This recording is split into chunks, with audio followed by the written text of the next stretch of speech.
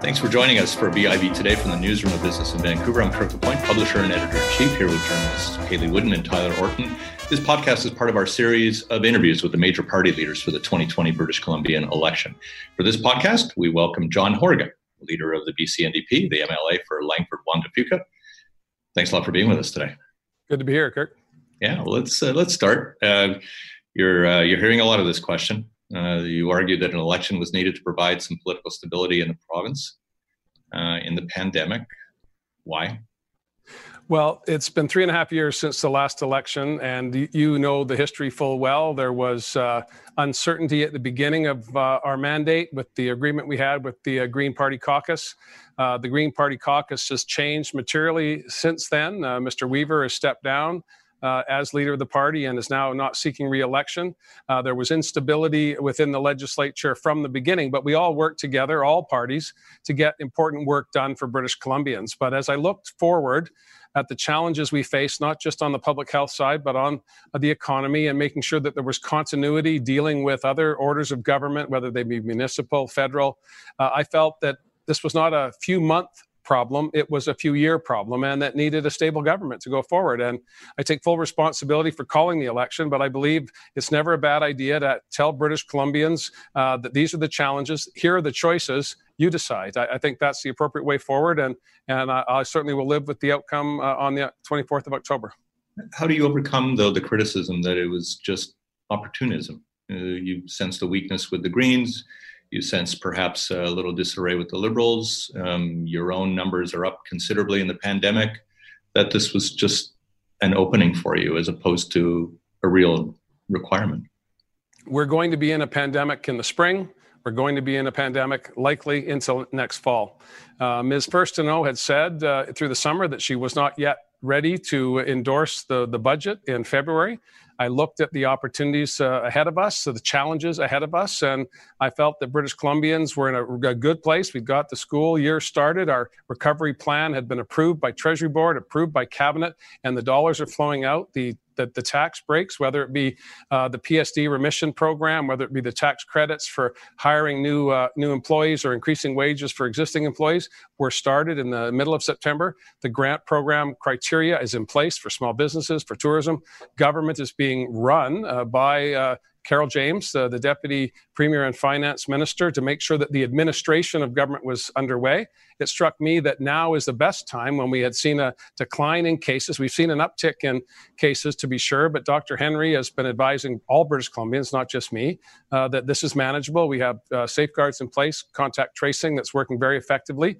Hospitalizations are still containable, and we have almost full interactions within our communities. So I felt that now was a better time than to wait for the uncertainty of public health going forward. And again, it's my responsibility. I grappled with this, Kirk. I did not come to it lightly.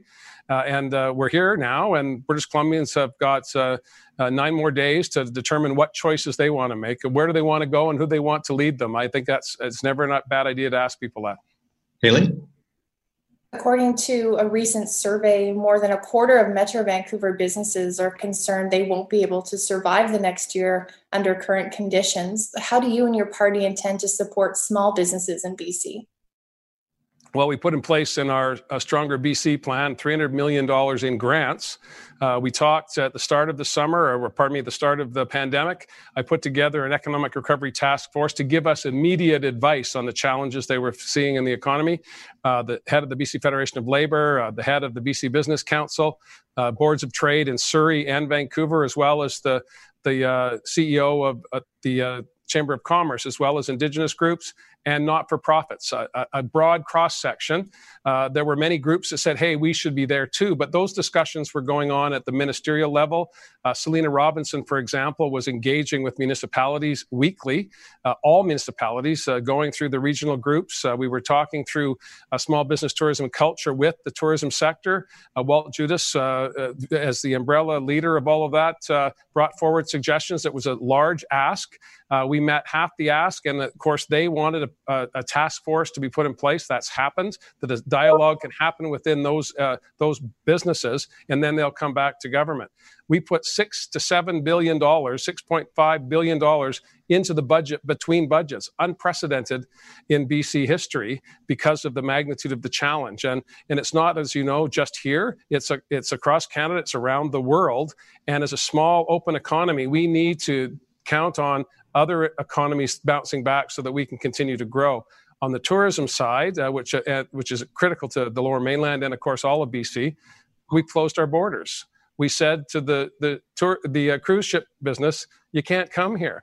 We've set the YVR is a ghost town. These are not policy decisions. These are public health decisions that are supported by overwhelming numbers of British Columbians. And so we need to make sure, in my opinion, the proposal of Mr. Wilkinson to blow a hole in the budget, $8 billion this year and additional dollars next year, restricts our ability, government's ability, to put in place grant programs to fill these gaps going forward. And I think that we've got a good start. It's not perfect. Some of the criteria, for example, on the grant programs needs to be amended. As I say, Minister James is still the Minister of Finance. She's not seeking re-election. She's overseeing the administration of the public service. And I'm confident that those amendments are being made to meet the needs of communities. And if it's not enough money, we'll be able to address that in November, December, and into January before the February budget. Tyler? You mentioned we're off to a good start with regards to, say, the tourism sector, but that, along with hospitality, amongst the hardest hit sectors during this current economy, what is going to be the key to the long-term survival of both the hospitality and tourism sectors here in British Columbia?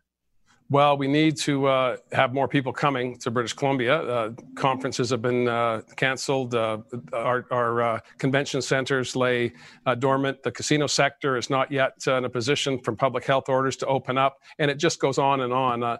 I am at the Pinnacle Hotel. We have the whole 19th floor, as you can see behind me.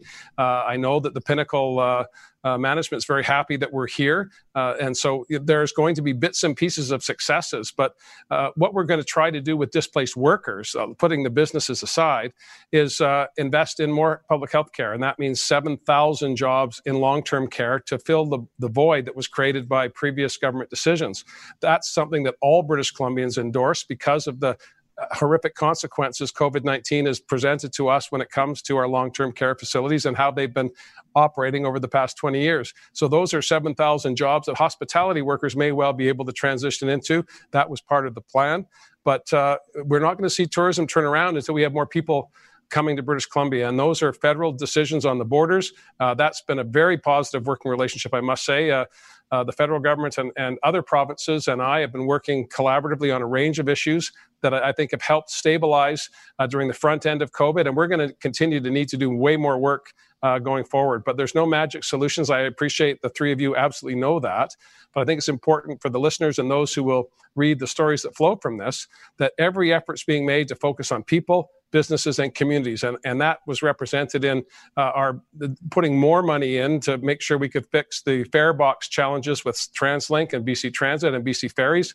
Absolutely critical to our economic well-being. Those entities needed to be kept whole, and we were able to get a good chunk of money that we send to Ottawa coming back to help us out in that regard. So again, collaboration, cooperation, and focus on positive outcomes for people, businesses, and communities. Hayley? It's been argued that this pandemic has disproportionately impacted women. How would you encourage and support the equal participation of women and other groups in the economy? Yeah, very good question. It's a fact. Women have been disproportionately affected by the pandemic. And one of the elements that has been glaringly apparent to all British Columbians is, in order for full participation in the economy pre-COVID, in COVID, and post-COVID, is making sure we have robust childcare programs in place so that all members of families can fully participate in the economy. I've been advocating that for years. Kirk, I sat in your office before the last election and said childcare is the issue and childcare is going to be our focus. And now I don't think there's a person in British Columbia that doesn't understand the economic benefits of a robust, affordable, accessible childcare program. So one way we try to encourage full participation in the economy is to provide those services. We also need to make sure that training and retraining opportunities are available to everyone. And we announced earlier in the campaign 2,000 more spaces for science, tech, engineering, and math, the STEM sector in our post-secondary institutions so that we can train and retrain the next generation of scientists and engineers that will unlock the challenges of climate change and continue to have a robust tech, engineering, and science sector here in British Columbia. Yeah. That has to include women. Yeah, Tyler? We're disproportionately underrepresented in that area as well. Okay. Well, obviously, over the summer, we saw the tangible impacts of climate change hit British Columbia, but we're also trying to revive our economy. We base a lot of that on the health of the resources sector. My question for you, though, in your opinion, is oil dead? Well, we could debate that all day. I was, for a long period of time, the energy critic for the official opposition. I know that my staff are terrified that I'm going to geek out here on this question and go on for longer than I need to. Oil is not an important commodity to our resource sector. It's an important component of our international economy, to be sure. The Kinder Morgan or Trans Mountain Pipeline is vital to Alberta's needs. We are a natural gas producing province, and we were able as a government to land the largest private sector investment in BC history by sharpening our pencils, working with LNG Canada to bridge the last few dollars that was separating British Columbia from being competitive with other jurisdictions. So I believe that the industry is making a $41 billion investment in British Columbia for natural gas, liquefying it and sending it to other markets. That tells me that private sector companies don't make investments like that to sunset industries. And I believe that we are well placed to continue to meet our climate objectives, which are the leading in the continent. Again, I give full credit to Dr. Weaver and the Green Caucus for working with us to put in place the plan, building on, quite frankly, the work that the Liberals used to do. They walked away from it for reasons that I'll let them explain in the 2011-2012 period. But British Columbians are insistent that we do our part here in BC. We have a competitive advantage on clean, green electricity. We are building new transportation infrastructure. We're going out to Arbutus on Broadway. We announced that with another $9 billion in our capital plan as part of our platform that we're going to take SkyTrain all the way to Langley. So I believe that we are going to be trying to wean ourselves off of fossil fuels, but I won't pronounce on whether it's well or not. I'll leave that to other experts. But I do know that we worked hard to stabilize our industrial sector, a key part of that being natural gas. Now, the mining industry is, again, critically important to us. Forestry, I hope, will come up because I've got a whole bunch to say on that as well. Well, cognizant of your time, Mr. Horgan, one last question then. We're moving through this phase of spending to support people and businesses, and I think there's been very little dispute about the necessity for that. At some point, though, that is going to subside. How do you think a government will need to go about paying for all of this? Well, again, British Columbia is very fortunate. We have the lowest debt to GDP ratio in the country in February. Lowest unemployment, fastest growth projections over the next 3 years, balanced budgets, creating new services for people on the childcare front and in other areas, building infrastructure. So we were in a privileged place in February. None of that matters now, and we are where we are, and we are adding additional mountains of debts, and will be, I believe, for the foreseeable future. But we are in a good position, and not unlike the Marshall Plan or any other historic investment in reestablishing equilibrium in the economy, whether it be domestically here in BC and Canada or internationally, is going to require an extraordinary effort. And I'm hopeful that the events in the United States will stabilize in the weeks ahead, and we can start to have a recovery, an international recovery that focuses on addressing the public health crisis, then moving into the challenges that creates for our economic well-being in terms of businesses, workers, and communities. And the debt challenge will be one that we will all be having to collectively answer for. I absolutely reject the notion that we should be cautious in our spending. I don't suggest we should be reckless, but the challenges are profound, and families can't wait for us to decide whether or not this is the right way forward. I think that we're on a good wicket right now, and we need to keep pressing to make sure we're meeting the needs of people and the economy. The Prime Minister has indicated that he doesn't think there'll be taxes of necessity to pay for all of this down the road. Do you think we'll need more taxes?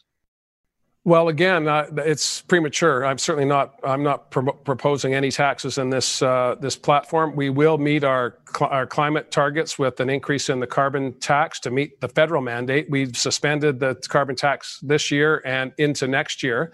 That will lead to another $10 a ton to meet the target of $50 a ton by 2022. So we're going to continue to meet that target, but we have no plans to increase taxes in this upcoming mandate. But your question is valid, Kirk. I can't answer it until we see how well we do through the winter and into the fall. The February budget, I think, will illustrate the trend and where we're going. But we need to have a lot of confidence in our trading partners need to be prepared to buy our goods.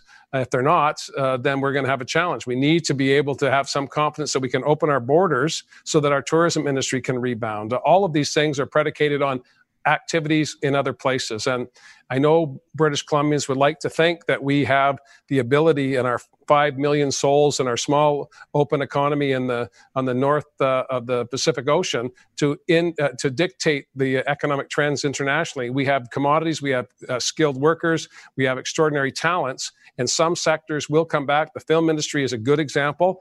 Hollywood looks to us, they look to our success. On the COVID front, they're bringing more and more productions here, buying more space to produce those productions. So there's a lot of positives within the pandemic, but I can't predict the outcomes for tourism. I can't predict the outcomes for our industrial sector if no one's going to buy our goods. Mr. Horgan, thanks for the generosity of your time today. Not at all. I appreciate talking to the three of you. Best of luck to all of you. Stay safe. And early voting starts today, if you haven't done that already.